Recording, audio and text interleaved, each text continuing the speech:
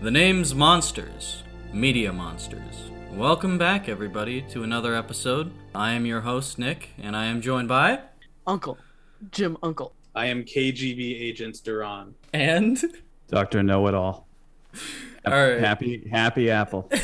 All right, if this beginning sounds edited to hell, it's because everyone took long breaks before they introduced themselves.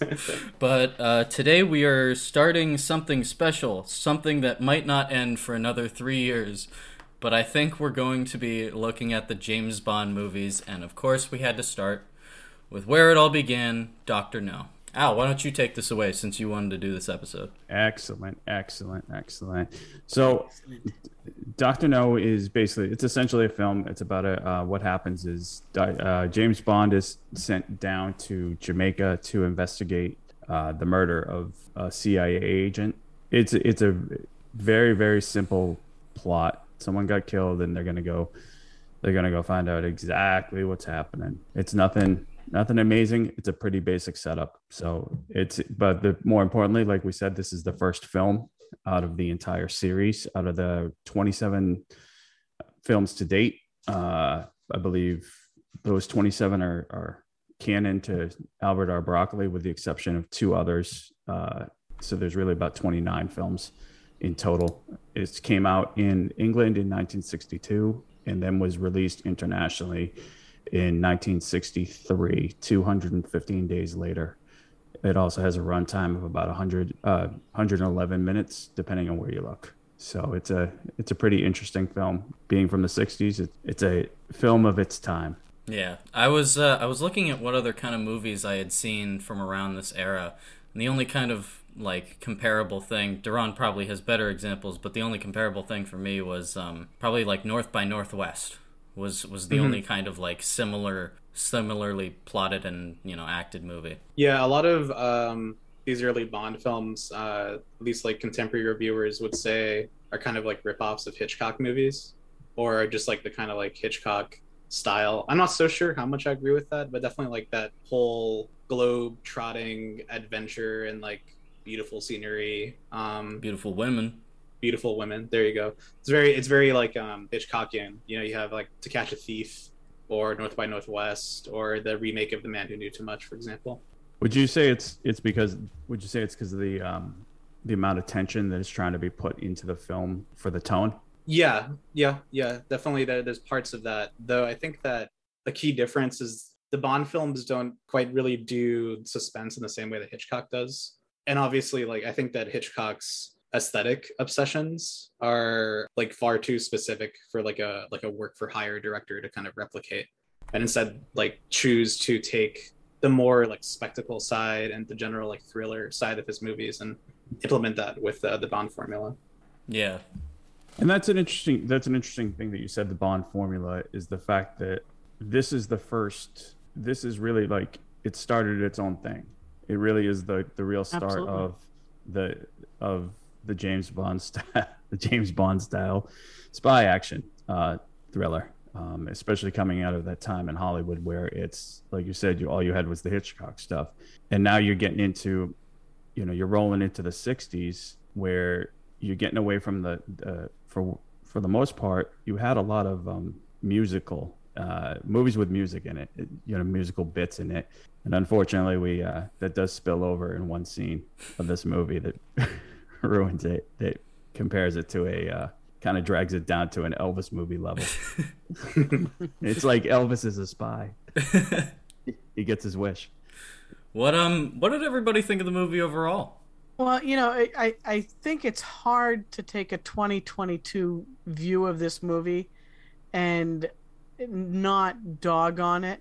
But for its time and its placement in history, like you said, this is what makes the Bond formula, and it continues on with the movies afterwards to create that formula. The villain in the lair of Austin Powers. Well, this is where it comes from.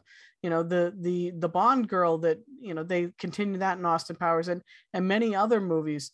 And there's other things that come along after this. The characters like M and Q are not very strong in this first movie, and Moneypenny and all these people go forward and they get more developed over time, but you had to start somewhere, and this is it. So that's a really good point. So if you're going to start somewhere, let's start at the beginning. Let's really talk about what really makes James Bond movies. What's the expectation, and what are you looking for, especially in 2022? Does it tick off all the boxes at that point? What does it, like you said, you call it the Bond formula. It's very simple. James Bond movies are known for a couple things here: an opening, the character of James Bond, the villain, the Bond girls, the supporting characters, the gadgets, and usually I'd say a location.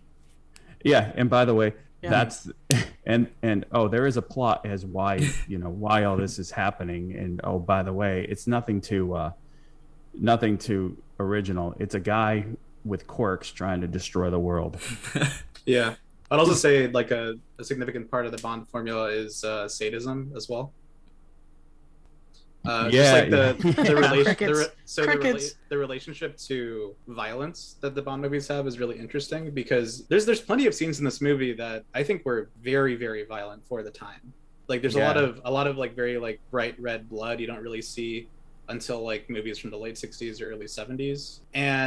But at the same time, there's like this strange levity, either like immediately before or immediately after the violent acts occur, that I think to a lot of critics at the time, and this was actually one of the big points a lot of critics were saying at the time, that there's like some like level of like sadism. It's like kind of like Bond like enjoys his one of my notes. Bond is doing his job, and his job is to kill people, but he's also enjoying it. He loves doing it. That brings up a really interesting point, especially with a certain fight scene in the movie. One of the more we can get into it. Which one? Okay, so when he goes and shoots the henchman at Miss Taro's apartment at her bungalow. Is it the professor you're talking about? The guy that failed Dr. No. He shoot in England. They actually edited down from 6 shots that he like repeatedly shot the guy down to 2, and they actually edited the amount of times the guy was punched in the face or something like that, to that effect. They brought the violence down there. Also, you say, the level of sadism, for the time, if you compared this against Casino Royale, where he's getting racked when he's sitting buck naked on a chair, getting racked with a monkey fist, right in the nuts. It's pretty whatever. But also you also see his level of unhingedness at one point where, hey, by the way, he gets in bed with one of the 3 women.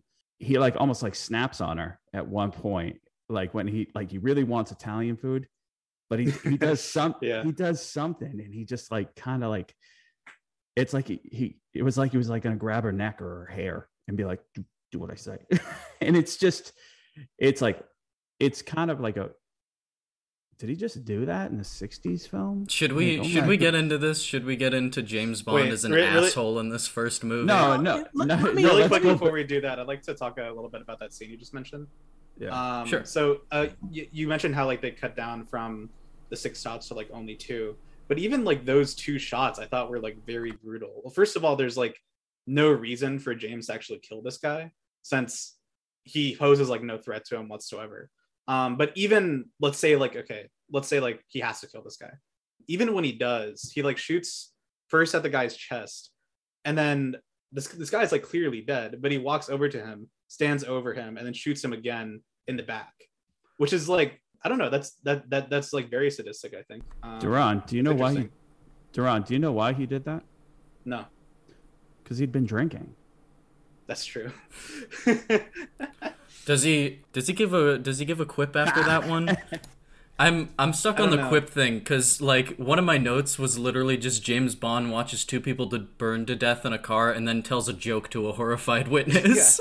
Yeah. He does that also to the like cab driver at the beginning of the movie also. Mm-hmm. Yeah. He I think he gets his quip in before he shoots him. He's just like, you just gave up 6 or something like that. Like you just shot off 6 rounds or something like that. But let's go back to back to where it starts. Can I also say, one of the things that they're doing is that, this was pretty much a dime store paperback novel, wasn't a high quality, highball, it wasn't meant to be this, highfalutin. It wasn't meant to high-class. spawn a 25 film franchise that would exist 50 it was years meant later. to be. It was meant to be, the male equivalent to women's romance novels, right? Do you know? It wasn't meant to be,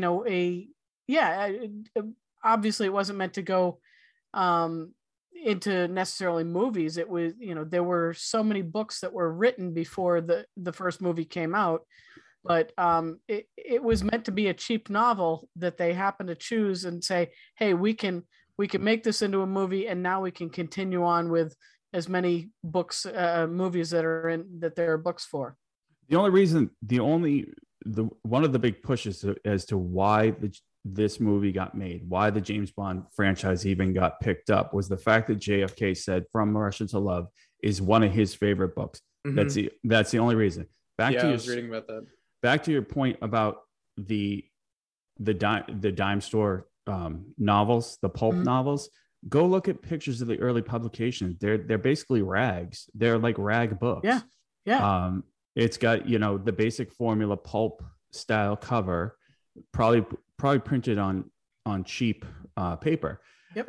And this isn't even, dude, this is the thing. This is the first film, and which is really funny because you guys say, oh, this is the first film. This lays the foundation. This is the 6th book in the series. The only reason why Thunderball didn't get made, Thunderball was the one they were shooting for, but Thunderball, there was an issue between Ian Fleming, a production agent, and Albert R. Broccoli and Saltzman. I'm probably butchering his name right now.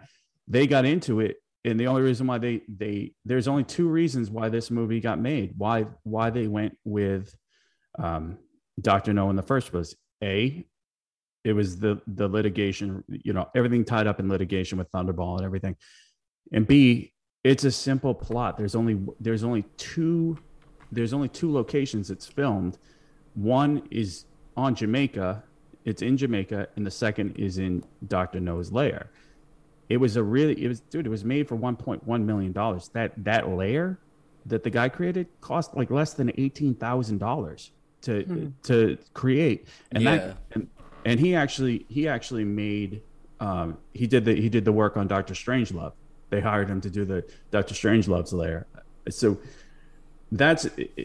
this movie wasn't made out of like, this is what's going to launch it. This movie was made out of convenience. So that's kind of the weird part where you go, hey, this is the formula. Well, 6 books have been written, and then 3 more were published by the time this came out. What I heard about the development of this movie was Ian Fleming actually wrote the treatment for this as a TV series. And it was supposed to it was made specifically to boost tourism in Jamaica. That is, what's really funny is that he didn't even want Sean Connery. United Artists didn't even want Sean Connery. I'd believe that. They were eyeballing Roger Moore, but Roger Moore was tied up in the Saint. It's crazy, like the amount of people that became James Bond, like James Bond affiliates or alumni. Like, it's not like they're like, well, we're done with this guy, we got to go find a new guy. No, they're well eyeballed way before. I mean, it came out 3 days ago that's confirmed that Tom Hardy's eyed, that he's probably going to be it. I have my thoughts on that. I don't think. Yeah, Tom Hardy's a bit too old at this point. Tom Hardy's a bit too non-James Bond.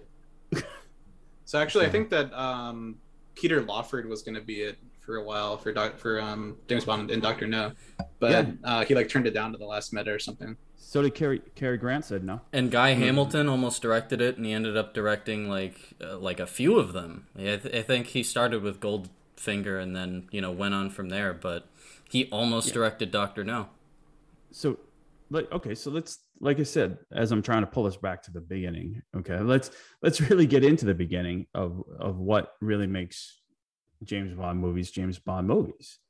It's what you kind of expect in opening. You expect an action sequence followed by all the animations and the music and the hoo-ha that goes with it. So it's really quite interesting that this isn't I hate the way that this first one is edited. I hate the way that this first one is like edited, because it goes from that first animation, that iconic like gun barrel animation, and then it just crash cuts music onto like, now we're doing the polka. No, it goes to the polka dot opening, and then it crashes again to the Three Blind Mice, and it's just the most like. The Three Blind Mice is just so bizarre. It's weird, and that's the fact, is that that's the thing, is a couple of treatments where they talk about like longer synopsises rather. They talk about these assassins, the Three Blind Mice. I'm like, they were assassins? I'm like, I thought they were just hired guys to shoot somebody. It's not like they were a massive role in this movie. They do appear a few times though, to be fair to that. Dude, they're not Jaws or Odd Job. I mean, come on. But they're lame in comparison. This was the one made for $1 million. So let's go back to the gun barrel sequence in general. Yeah, that gun barrel sequence that's a staple. So that gets all the props in the world for that. The fact that it's actually filmed with a pinhole camera through a gun barrel, that gets another prop. Did anyone notice that right before he crouches to shoot back, he hops? I think I did notice that he hops. like Mr. Magoo, he hops. And that's not even Sean Connery. It doesn't look like Sean Connery. It's not. It's the stunt coordinator, and he's actually, it's the same guy that they did all the close-ups for the spider scene. And he does it for 4 more films. After that, he does it up until the 4th film. It's the same guy, and you can just tell. It's like you look forward to that opening scene. You look forward to the gun barrel. You do, and you look forward to the blood. You look forward to the opening credits and the music. These are things that I definitely associate with James Bond. And it's not like you can say, hey, they missed the mark on this one, because they made the mark.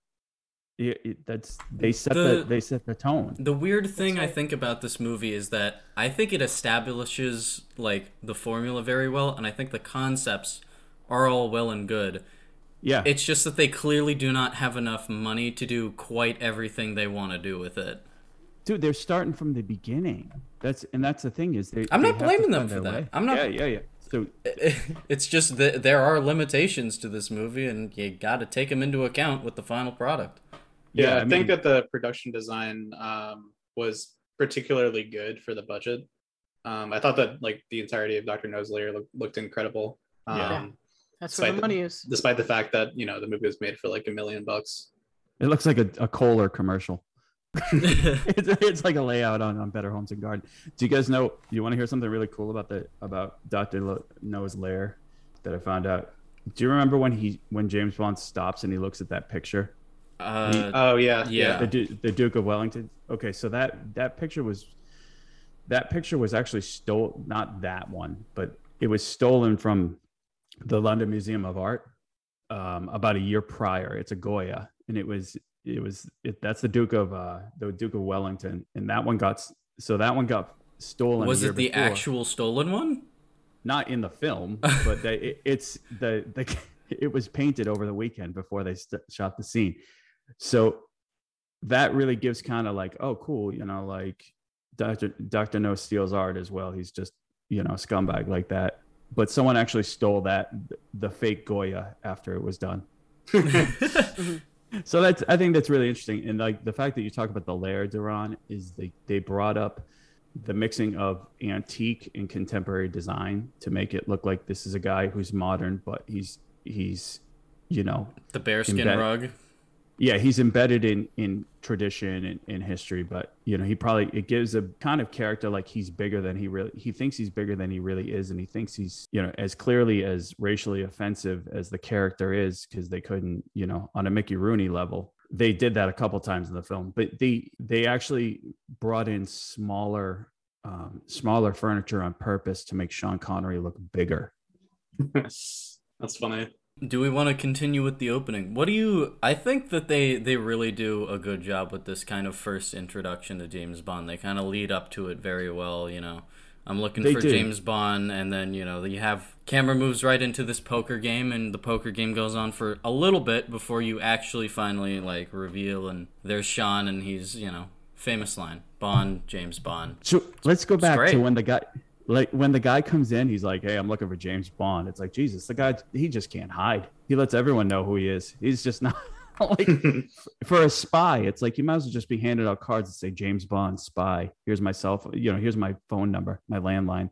It's really funny. He does literally give a card to one of the girls that he talks to. It's so hilarious, and then it's so funny because let's talk about him as a person. Like I'd love to. He's a horrible person in this movie. Is he a person? I don't Oh even my know if god! he's a person. Yeah, no, he really is just like a two-dimensional, like misogynist man running around this little adventure here. Well, I think that the thing about James Bond, and one of the reasons why I think it was able to be such a big success, is because it's really like the ultimate fantasy for real spies. Because like real CIA agents, for example, at least like the old ones going back to like the founding of the CIA, like James Jesus Angleton, for example, they're just huge nerds. Most of them are just like literature grads that like, you know, are probably like terrible at sex.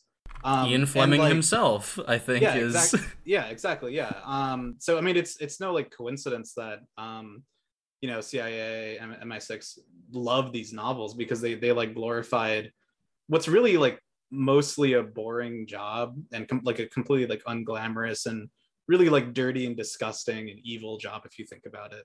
But instead, like the way that like James is presented here, you know, he's ultimate masculine ladies man. He loves killing, you know. He's like a two-dimensional ideal of what spies want to think they are. Let's go back to Ian Fleming. Ian Fleming, actually, one of the reasons why he didn't like Sean Connery is the fact that Sean Connery is Scottish, James Bond is English. Sean Connery is working class. James Bond he's raised of privilege. Sean Connery is completely just a rugged dude. He's rough around the edges. James Bond is refined. But what probably the reason why, like again, the most exposure that at that time that anyone had to James Bond is through the dime store books. James Bond is a booze hound. He is a womanizing booze hound. Don't forget that. That was his character. And the fact that Sean Connery is also balding in this film and it's covered up, you can catch it a couple of times. He hasn't, but he's just, that's the thing, is that I think we're working at a disadvantage because we're so exposed to the Daniel Craigs. We're so exposed to the Timothy Daltons that at that time, the points of reference was basically, it was what everyone thought of in the books, you know, what we pictured them to be. And like you said, they're literary nerds, they're working class guys, these guys in CIA and MI6.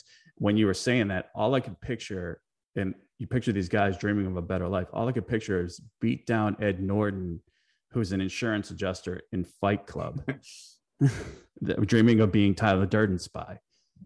Yeah, imagine that guy, but he also assassinated Kennedy. Yes.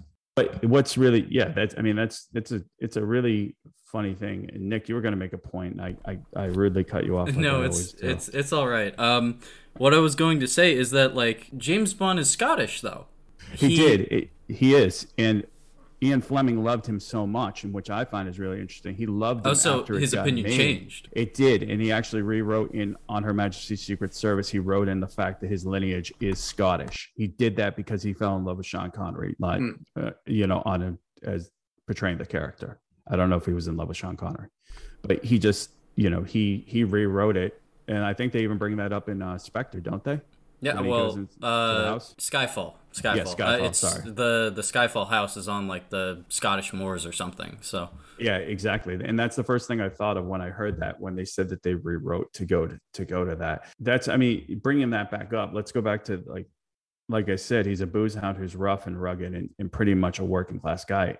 On that aspect, maybe Tom Hardy is a great pick. During the announcement, they said they were like 2 years away from the next production, whatever it's going to be, and they said whatever it is, it's going to be a big change. And I think, I don't know, not to speculate and take away from this episode, do you think the big change is going to be a period piece? I'd be psyched about that. I mean, look at if they were going to stick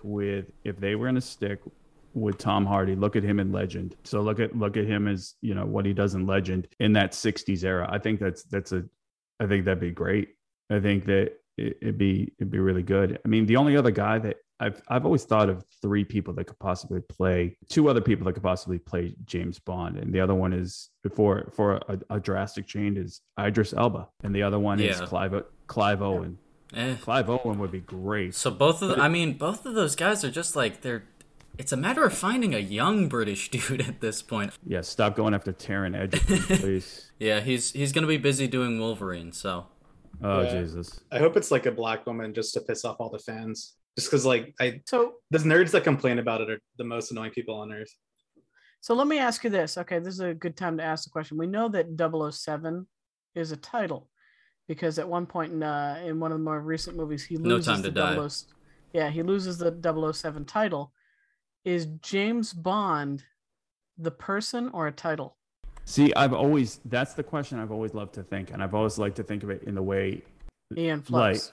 No, think about Men in Black, how they lose their name and they become a letter. Mm-hmm. But in this case, they can easily. It's not so much the number, but James Bond is the guy's name. It's the new name given so that they can't really trace it back. That's the way I always thought of it, and it's never been explored, and it wasn't until lately, like you said, he lost 007. It's a serial number, and they just replace it with whatever. And I thought that was a pretty cool move. But like you said, what are they going to give her? James Bond? You know, they're going to the name Jamie Bond. Do you know that James Bond has a brother? I feel like this was in a corner of my brain, but it hasn't been touched in years. Yeah, so James Bond, going back to his Scottish heritage, has a brother named Seamus. And that can't be right because Seamus is James. No, just listen. His name is Seamus Bond. He's clearly the biggest failure in the family, and no one's really happy with him because he's such a degenerate. Is that the guy that shows up in Skyfall? No, and the fact is that, you know, they've just basically, his name is James Bond, and the fact that you guys just totally I knew he was locking us into a dad joke. I knew it because Seamus is James. No, I'm back. James Bond. Okay, he's the worst brother. He's James. Oh my god. I got you. Duran, I'm sure you have a good reading point that you can give to us in this moment. What do you got for us? Let's see. Oh yeah, so something that I found really interesting. I'm reading this piece by Jay Hoberman. He's like a film critic / film historian. It's part of his book called The Dream Life, which is about movies in the 60s. And he has this a passage about Dr. No, and he talks about how like the British Empire during this time is like completely like in decline. The British Empire, like, of course it still exists, but after World War II, it's nothing like it used to be. So like having this fantasy of like, you know, this globe trotting British agent is, I think, really interesting. It's like attempting to salvage the kind of like, you know, the classiness and the superiority of like the British people.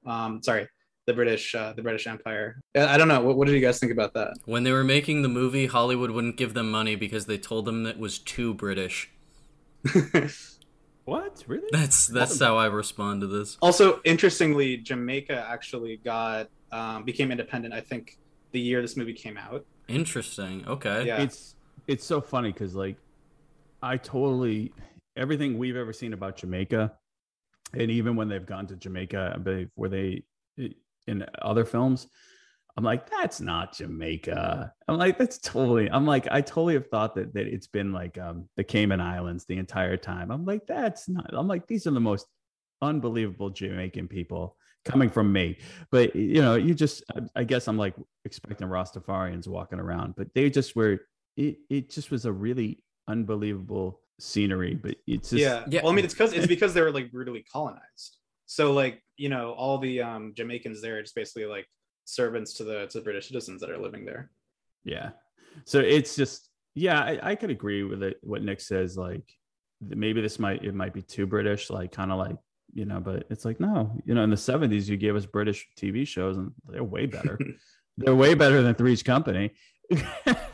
So in Fantasy Island, I mean, I'll take Benny Hill over Three's Company. It's the just, IT crowd. yeah. I think that this movie is also great, like British propaganda into thinking that, like, you know, they're our, as Americans, equal.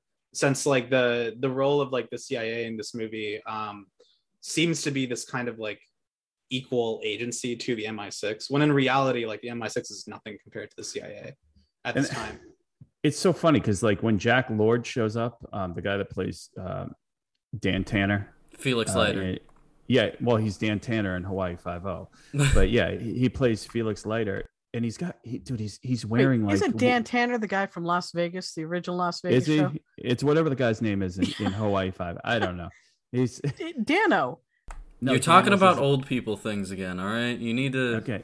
Get off my lawn. We're talking about the 1960s, but what's really funny is like Felix shows up and it's like, dude, you're wearing women's sunglasses the entire time. It's like, it's not that like, hey, those are chicks' glasses. It's just like, no, you're wearing like Jackie O glasses, dude, the entire time. You're not menacing. And he's kind of like, yeah, he's just not. He kind of, they do a really good job of it later on. They make this CIA kind of look bumbling in this film and kind of like a heel. Well, they always love to have a bumbling American, I think, because later on they have that sheriff guy. But like later, but what I'm getting at is like later on they bring Felix up, is you kind of get that he's like the counterpart, the American counterpart to James Bond, and he becomes the best man in his wedding. But and that's really cool. It's like they bring up that level of respect of the CIA with MI6, and they play a good part saying like we're equal agencies and we work together. But in reality, like intelligence never has that kind of like. But that's the thing. Yeah. So like you said, we're going back to laying the foundation, and you're getting into his physical appearance, the way he dresses, his charisma, his schmarminess, where he just says dumb, quippy things, his fighting style. There's not a lot, there's fighting, but like you said, the fighting that does happen, it is on a brutal level. Some Jim Kirk level moves. But it's because he's been drinking and gambling, and he's fighting mad, and his schmarminess. Oh my god, he loves card games, man. He's like constantly playing card games. He's playing solitaire by himself. Right before he shoots the guy. And I can say the only one character flaw, and this is where he really it's like, really, dude, really. He starts singing when he sees Honey Rider. He sings to her. It's awful. And it's actually Sean Connery singing. But other than that, it's like, thank God they got rid of his like, let's think about it. What can we do? Let's just keep giving him musical parts. No, thank God they got rid of that crap. Thank God. But I mean, and then you get into like, so moving past that, then you get into like, let's get into like Dr. No, like as a villain, like we touched on it before. Like you said, he's got a cool name. Dr. No is a pretty cool name. As far as like establishing Bond villain names, it's pretty good. It's easy. It's easy to remember, because I'll tell you, when you start throwing out like Blofeld's first name and the man in the golden What do you mean? gun. You telling me a guy named Ernest isn't very intimidating? It's not that. It's like they've got these really like Goldfinger's first name is like, is it Aldo Goldfinger? It's Auric, which means gold. It's gold. But yeah, I did that. So, but that's the thing is, it's like magically delicious.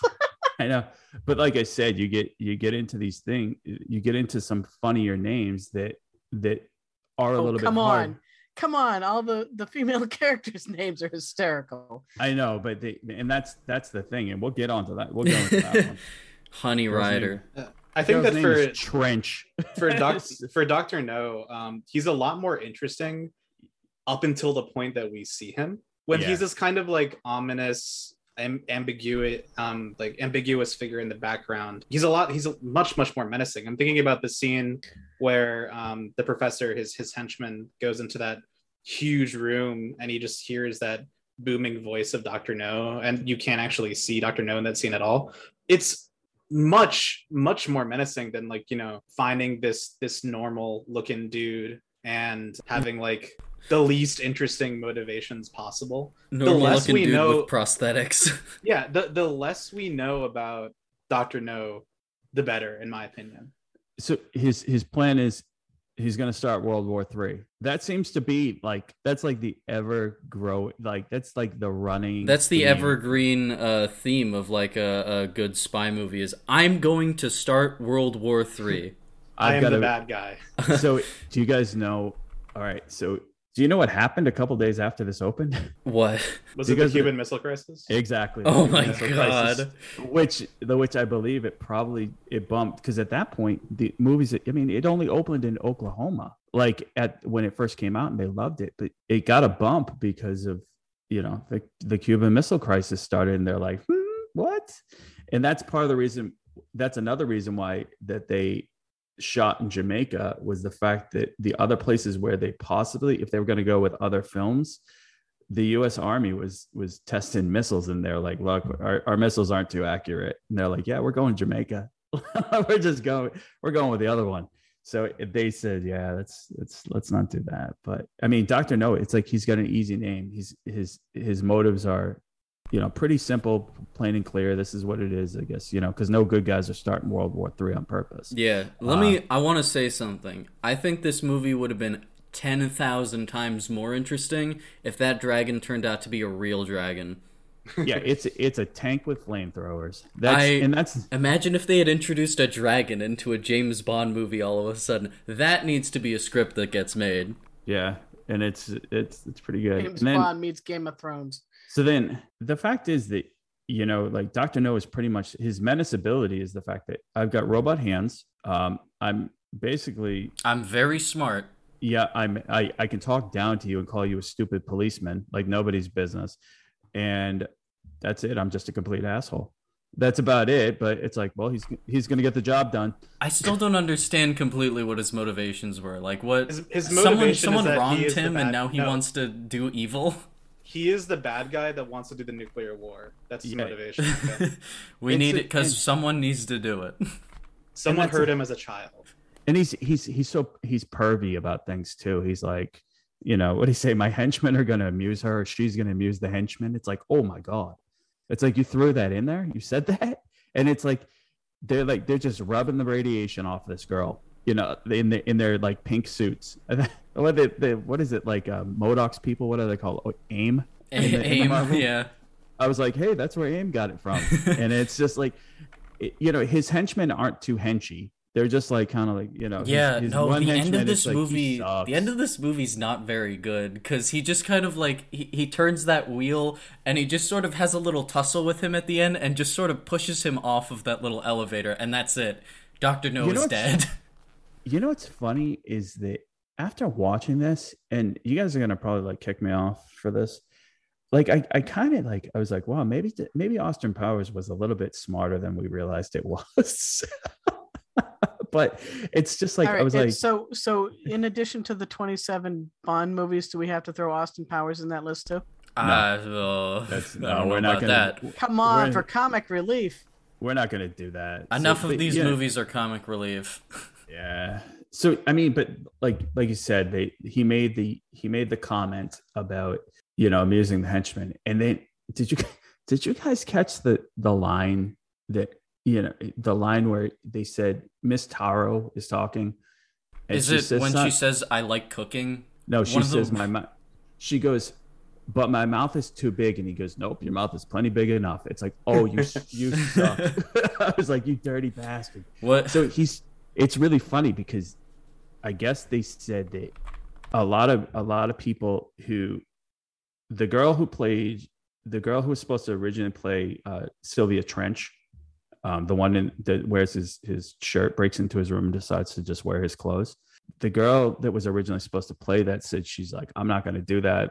I'm not doing that. I'm not bringing myself down to that level. Do you know who she actually has a career in the Bond franchise? Do you know who she is? No, I don't. The original choice was Moneypenny. That's actually the one. She turned it down and she became Moneypenny for 14 movies after, for a total of 14 movies. Not a bad deal. Again, like, let's look at that. Yeah, I mean, she's right, because like Sylvia Trench is a completely useless character. She's a throwaway character. Dude, Miss Taro. Oh Well, my to be fair, God. so is Moneypenny in this movie. That's true. Yeah. Miss, yeah, she's not too memorable. I mean, the only thing for the most part, other than it being Moneypenny, like other than like the bikini scene with Honey Rider, no one's name is really that memorable. And that's the thing is, and going back to Austin Powers is the fact that we are looking for those really awful double entendres. I mean, come on, you got a woman named Octopussy, dude, for real. It's just that's kind of the staple is okay, how do the women look, but how ridiculous are their names? Like, you know, like it's just so it's hilarious, dude. Yeah, I was It's saying like in the pre-show that there are no female characters in this movie. there What was isn't. what was the one for that Kathy Ireland played? She had a Doctor I- something. Oh yeah, it was. Oh, I don't know. I've pulled up a few. You know, Pussy Galore from Goldfinger. That's a classic. There you go. Nice. Kissy Suzuki from You Only Live Twice. Dr. exactly. Holly Goodhead from Moonraker. Exactly. Are you serious? Yeah. That's awesome. But Xenia Onatop from Yeah. GoldenEye. Yeah. that's the thing is you go, you know, it's just I mean, I could tell you right now that hey, what's the girl in the bikini? Her name is Ursula Andrews. You know, that's the thing. You can remember that name quicker than Honey Rider because I want to call her like Honey Wells because these are basically like porno names. Like Yep. that's what they've turned all the Bond women into exactly what's supposed to be opposite of what a Bond girl is. They give her porno names. They basically reduce her down to either a base. Do they have like regular names in the books? I probably not, but you know, let's you're talking about like Duran said, these are literary nerds who are just living out their fantasy. It's like, hey, let's have this really hot chick and give her a really like her name might as well have been like Honey Wells, like Well, something really like I said, bad. it goes back to these were meant to be, you know, pulp dime novels. But then it goes back to the sadistic, chauvinistic, Mhm. bend you to my will motives that James Bond. It's like if you don't get like ultimately, I'm going to drink and gamble, and if you don't do what I want, and I'm going to stop you from getting your way, I'm just going to basically shoot you. Like that's the James, and then I'm going to womanize. That's like a Friday night for James Bond, dude. So it's like dude, none of them are assets. None of them. Moneypenny's the only asset in this one, and she's not even included as a Bond girl because she's really just a sidekick. The That's liability, not true. Honey Rider has a side knife that he uses once. yeah. What she's gonna throw him? Reliable. She's like, you're not getting my conch shells, and she's like, AIM shows up, and they're like, give me your conch shells, and she's like, okay, but it's just like okay, that's the thing about that. They're disposable. If they die, no one's gonna really care. The fact is, the tongue-in-cheek memorableness of the jokes is way better. Like the joking names and the sex comments that he makes, and that's the thing. That's how they disguised a lot of their. Got away from being so chaste was the little jokes. Yeah, that's But what I read, that like they were allowed to kind of get away with some of this stuff because it's, you know, like, oh, he makes a quip afterwards and it's funny. Yeah, and that's the thing is that you kind of like It was the start of Marvel. so like let's look at, you know, like talk about quippiness. Like look at how bad Schwarzenegger did that in all his movies, like his dumb little quips after he kills people. It's like, wow, you just stole that right from James Bond, man. Well, I think it works really Why well in don't you let off some steam? it works really well Exactly. in Total Recall because that Yeah. movie is kind of like a satire. Yeah, and that's the thing is that, you know, so let me ask you this, and I don't know if someone can look real fast. Which came out first? Was Enter the Dragon, or Enter the Dragon came out after this? Correct. Probably more than likely it did. But like, even look at that guy, the bad guy in that. He's got like a hook hand. Yeah, And, this was 10 years afterwards. Yeah, exactly. But I just thought about that when we were talking about, like, you know, the robot hands on Dr. No, and that the original guy who turned down one of the guys that turned down Dr. No, he's like, I think he sent a memo back. It says, Dr. No, no way. And that's how he turned the role down, all because the guy had robot hands. And what's really funny is the two guys who turned down Dr. No later on, Christopher Lee, who's actually Ian Fleming's cousin, And a later Bond villain. Yeah, and later Bond, and Max von Sydow, who became Blofeld later on. I forget what Christopher Lee's name is. He's the man in the gold with the golden gun. Yeah, He's in that. I just know he's in that. I don't know what his It's name like is. it's like Ernesto Santiago Stradivarius or something. You got to respect Max von Sydow for getting that bag in between doing like the greatest movies ever made with Ingmar Bergman. Yeah, dude, his career is really interesting. Yeah, I could go on a whole tangent about Max von Sydow, but that's the really funny part is you go some actors you just go what attracts the talent here. Yeah, but that's the thing. It's like, let's really look at it. Okay, so you have, in this day and age, you have certain movies that are gonna pull certain actors just to have the notoriety. A Marvel movie, a Star Wars movie, directors like oh my god, a Scorsese movie. I would think that people would get these. In a James Bond movie, you're gonna grab a James Bond movie to say, I've been in a James Bond movie. I think 27 movies with a possible 29. The only other I think franchise that I think has more, like the Zatoichi movies. And Zatoichi, The Blind Swordsman, has remakes and it has TV shows.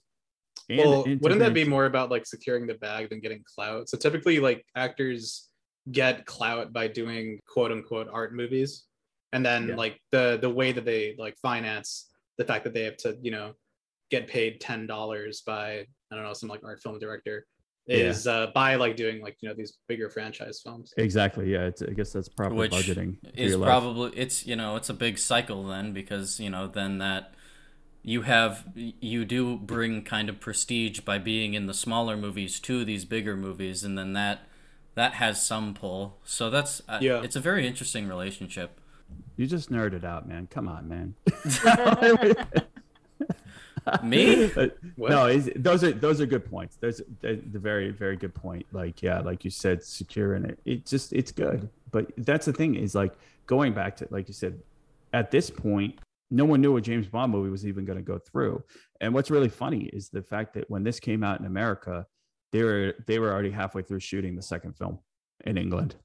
It's like kind of like Kiss. They were already making movies before. They were already making another album when the previous album got released. Yeah, and on that note about coming to America, so something that I found really interesting about this movie and James Bond in general is the reciprocal relationship it has to politics.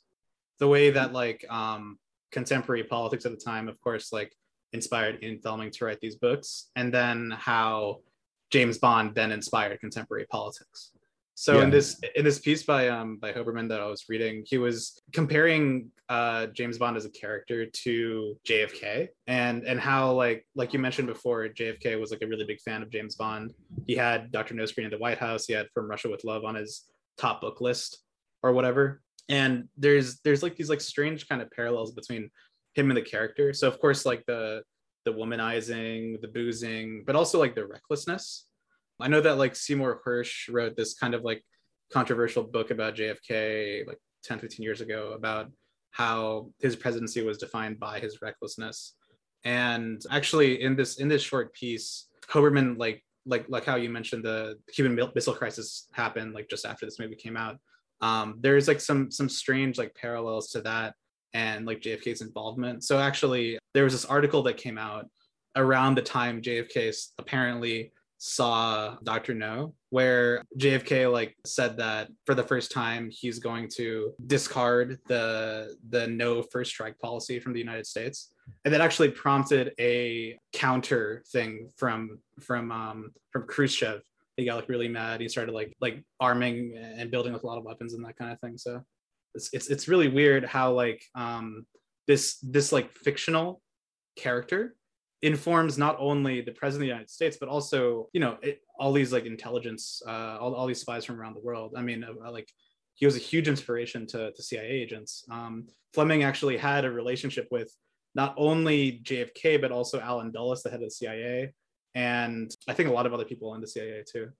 I didn't know that until you just said that. And that's some really cool things. And I get it. Like that's it. Like you said, it's just, how much influence did this have? Because like you said, you have these literary nerds who are dreaming of a better life, and they're like, hey, this is what it is. And that's the thing, is people think that is, a kid growing up thinking that, hey, I'm going to be a spy. And the truth is, you're like filling out, requisition forms in the basement on a Saturday night before Easter.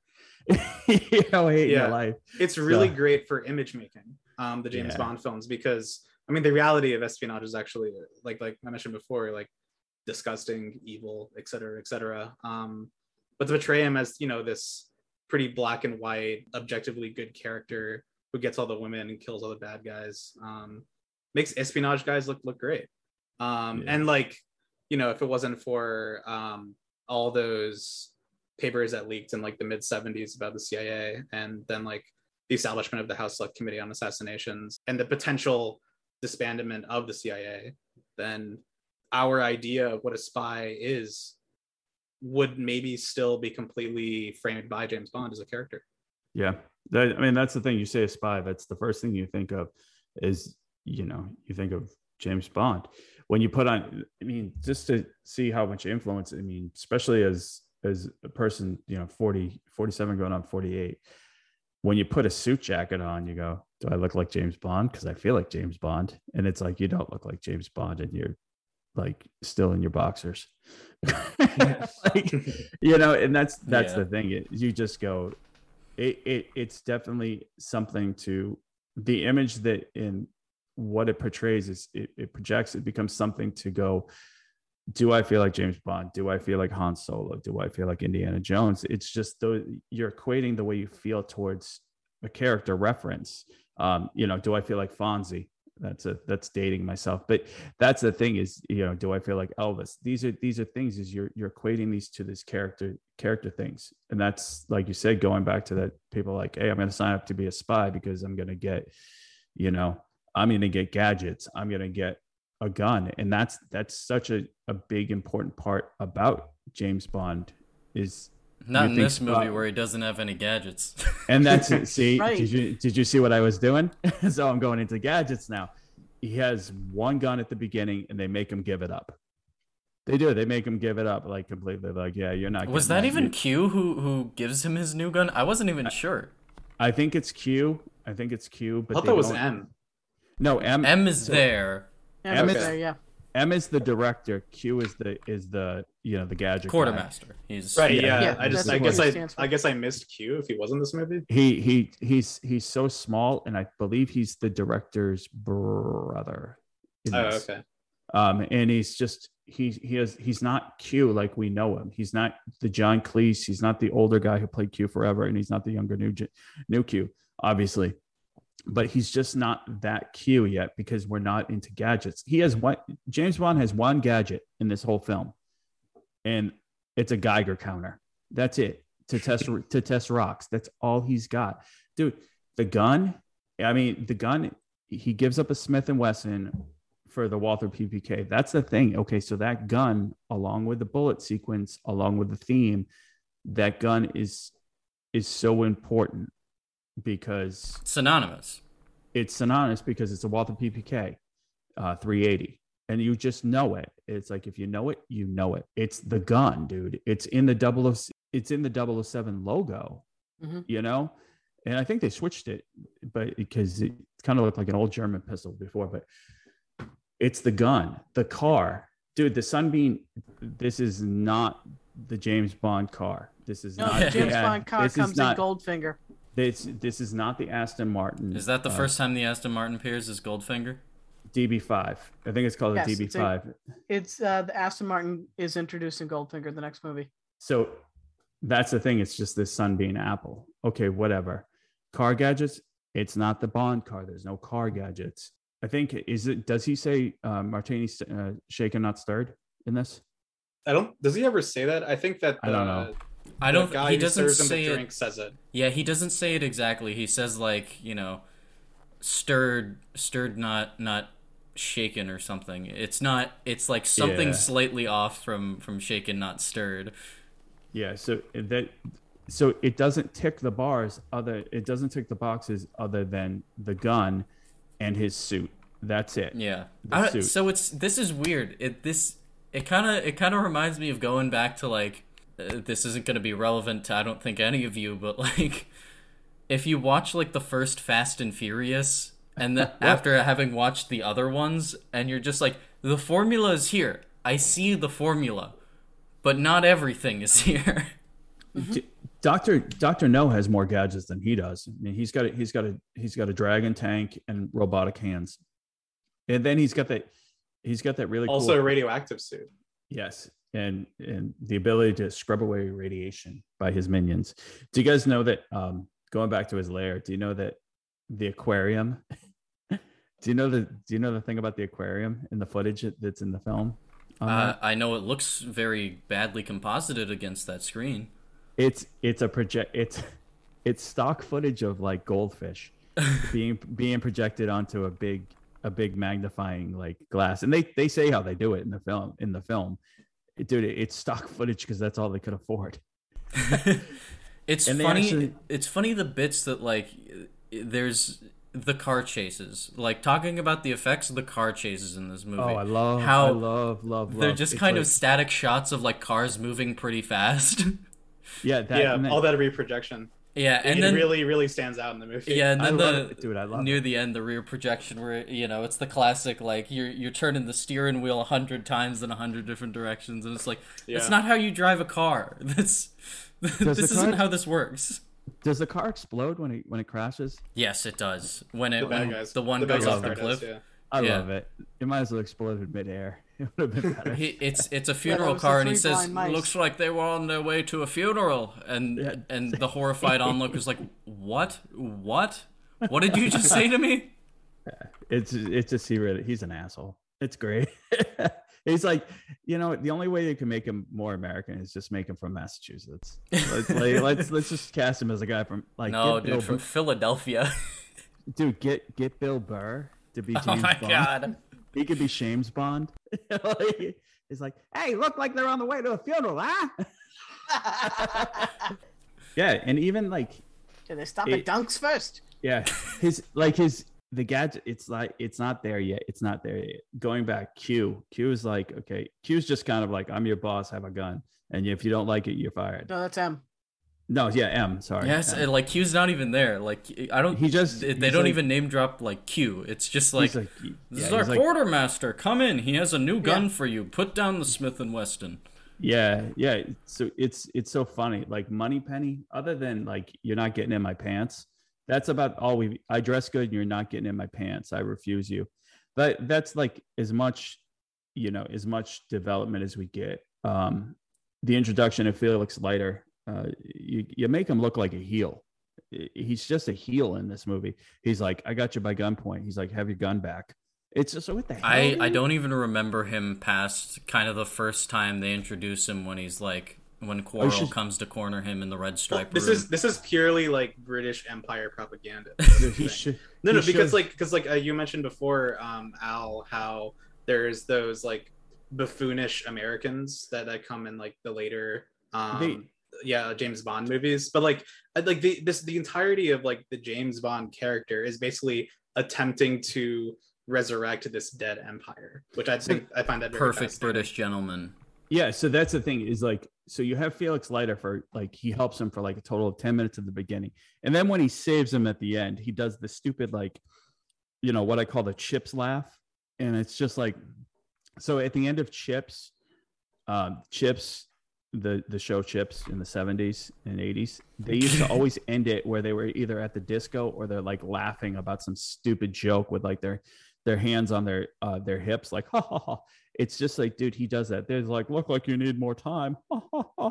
Him and Quarrel, it's just like, oh my god. Oh my god. I'm a really big fan of the Michael Pena Chips movie. Dude, like Quarrel. Like, can we quickly address Quarrel and like how kind of bad that character is? He tells him to take my shoes. At one point, take my shoes. Oh my god, dude, that's the equivalent of like in Caddyshack when the guy's like polishing the doctor's shoes in the clubhouse, and he's like just destroying the guy's shoes. But yeah, Quarrel, like, dude, you can't even Oh my god, dude. Okay, so which one is Quarrel? Quarrel's the dude that gets killed by the dragon. That follows him around for like most of the movie. Yeah, I mean, it makes sense that the character be portrayed that way because remember, Jamaica is still colonized at this point. So basically, like everyone in Jamaica, all like the native Jamaicans, are Yeah, just the servant class of the British people here. They gave him like and I don't mean to be whatever, but they really kind of gave him like the Amos and Andy and like step and fetch it routine. It's pretty not bad. Good. It's just like, wow, but again, this is a movie that is a product of its era. And if you're going to talk with going back to timeliness, then yeah, this needs to go if they're really going to do period pieces later on, like that aspect of it. What's really good is like later on they give them equal ground, if not higher ground, for better character, in comparison to James Bond. I mean, even is it Jeffrey Rush, the guy who just played Jeffrey Wright, Felix, Jeffrey Wright, the guy who just played Felix. He just played Felix, and he does a really good job as Felix. And he's just like, to the point, he's almost like a more level-headed individual than James Bond is, where James is just like looking around the bar, seeing what he can take home. Part of that, I think, is just Jeffrey Wright being Jeffrey Wright, though. Yeah, so I mean, cool as a cucumber. Actually, on that point, that's a kind of interesting parallel to the rebranding the CIA is doing right now, and like trying to like celebrate diversity. There's been like a lot of like ads the CIA has put out recently about how like, oh, I'm like a Hispanic person with like anxiety, and like, I've seen this far in the CIA. Those are so weird. Like, I'm like this gay guy who like runs the board game club at the CIA and stuff like that. What? Yeah. Oh, I've seen these. I have seen these. These are really weird. That's crazy. It's really interesting, but I mean, it makes perfect sense because I mean that's just the way that the culture is heading towards, and CIA wants to draw in as many people as possible, because I think, as you guys know, like the main avenue for CIA agents to be recruited is through like colleges. Mm-hmm. Yeah, they had a big presence at my college. So that's crazy. And even like you see it all over like LinkedIn and Indeed. It's like, wow, they advertise for the FBI and CIA on Indeed. They're getting desperate. I didn't know that. I was like, and it says your profile matches this perfectly. The guys who killed JFK and MLK. Yeah. So, but again, going back to like this being very much a period piece, like I said with Quarrel, I think the main issue I have with Quarrel, and this is a production value, other than his portrayal of the character, they just kind of like fool him out. But dude, you can't it's like the audio cuts out on some level with him. It's like you can't understand him. And even at one point when he's in and he's going to shoot that, like, as we keep going back to the guy who gets shot like multiple times, dude, there's reverb all over the room. It's like, what the hell? It's like, ooh, I guess this is what you get for 1.1 million. So that's all I think that overall, I do think that I've watched a lot of movies from this time period, but I do think that this movie is like particularly egregious in like certain areas. Definitely like the you get a sense of the British Empire here and all its faults, kind of like summarized in this little bow here. Yeah, it's just, yeah, I mean, it's just a very interesting movie because of like the time it came, and then like what it started, and then it interacts with the world around you in a way that like most films, I'd say, like don't, especially like to this level, because like James Bond is such like we're 25 films in, I think, on the mainline series. 27. And then 27? Is it 27? Are you including like the non ones? I'm pretty sure it's 25, man. Is it? Okay, I have to double check on that one. But we did too at Casino Royale, didn't we? Was there another remake? Casino Royale is not, the first Casino Royale is not considered James Bond at all, because it's a spoof on it. But then, and I didn't know the second Casino Royale came out, like I didn't know that the first Casino Royale came out after this.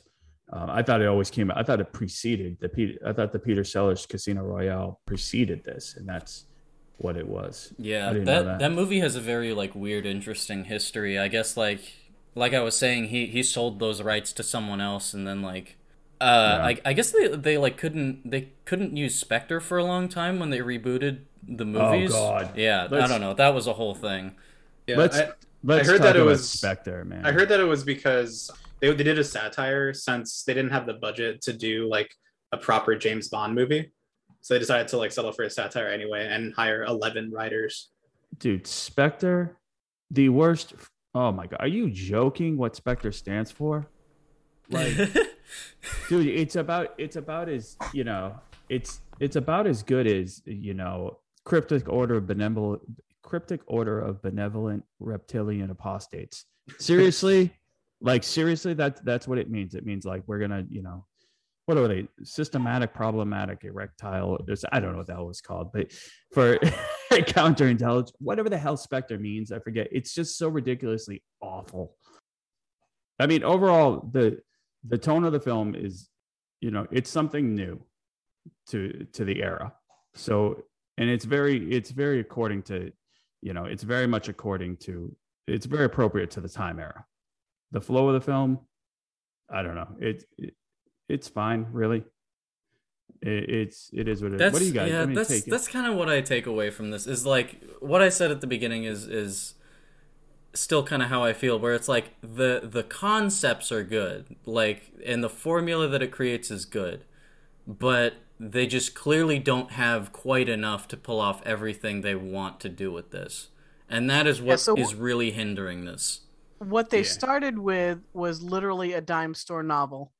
And they haven't quite figured out how to turn Take a drink every time you hear the words dime store novel in this episode. Yeah. They haven't quite figured out how to turn it from that pulp fiction into something that's workable on screen, including the characters and including all the other things that we get to love over time.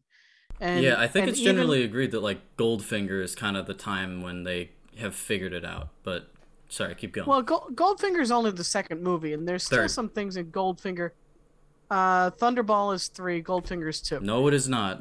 No, I think From Russia with Love and then Goldfinger. Okay, yeah. All right. So I watched them out of order. I thought I was okay. You're walking in book order. That's book order.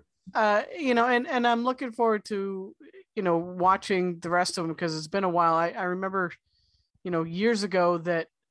These movies would always run in the beginning of December around my birthday. So I would watch as many as I could. And this going back and watching this first movie, I think I've seen parts of it, but I hadn't seen the whole movie from beginning to end, as far as I recall. And it's rekindled, the love of the franchise. And it's also, I see flaws in it, like we're all saying, but it gets better. It gets much better.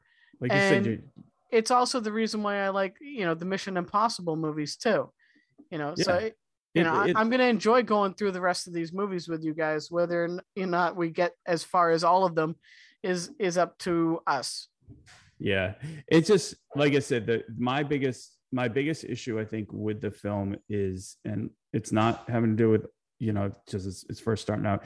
I think the only real issue I have it's just not compelling enough at times to sit there and like spend an hour and 10 minutes with it, an hour, not 109 minutes with it without getting up and leaving and going doing something else. It's the audibility at certain levels. Oh, my dogs are barking. It's the audibility on some level in just going, what did Quarrel say? And that's just like you said, you're dealing with a lower budget and technology at the time. Compared against the other series, this is gonna. It's the starting location. It's the starting. So it gets a handicap of 26% because it's got a bunch of other movies to compare it against. But like I said, it laid it out pretty well, and it's a great starting point for anybody on this one. Yeah, I thought that it was like pretty agreeable. Didn't really have a strong opinion one way or the other. It was an enjoyable watch, more or less.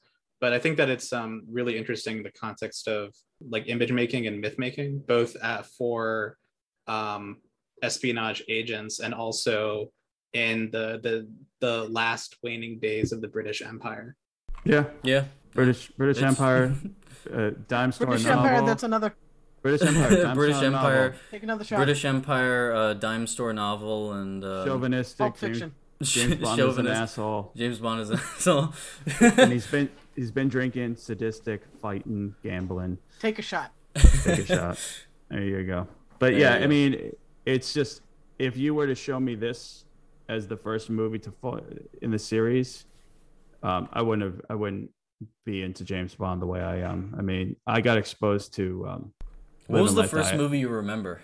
Live and Let Die, ABC Friday night movie. Yeah, Roger Moore. I think Alex and Roger. I all agree that Roger Moore is our James Bond. Roger Yeah, Moore's my mom favorite. also thinks Roger Moore is her James Bond. He's got a leather face, and I love him. He's terrible, but he's not the best James Bond, but I think he's my favorite for pure The nostalgia. worst is Dalton. I don't know. We can get into all that. We'll compare. I mean, this is going to grow and grow and grow, and we'll find out what the best is at the end. It's like Animal Olympics. after like 3 years of slowly going through these. Yeah, I'm hoping that we stray away at some point. Oh, we will. I'm just joking. Maybe By the we'll time do- we get to Moonraker, I'm sure we will. Oh, Moonraker is my God. actually the one I really want to do. I'm really interested in that one. That's the one I don't want. I don't think I've ever watched Moonraker. That's like Dude, the I one haven't James either. Bond movie I really want to watch. Yeah, So- it sounds awesome. You want to hear something really funny? Is the fact that this is 109 minutes long, right? 111 minutes, and it made What, our like- episode today?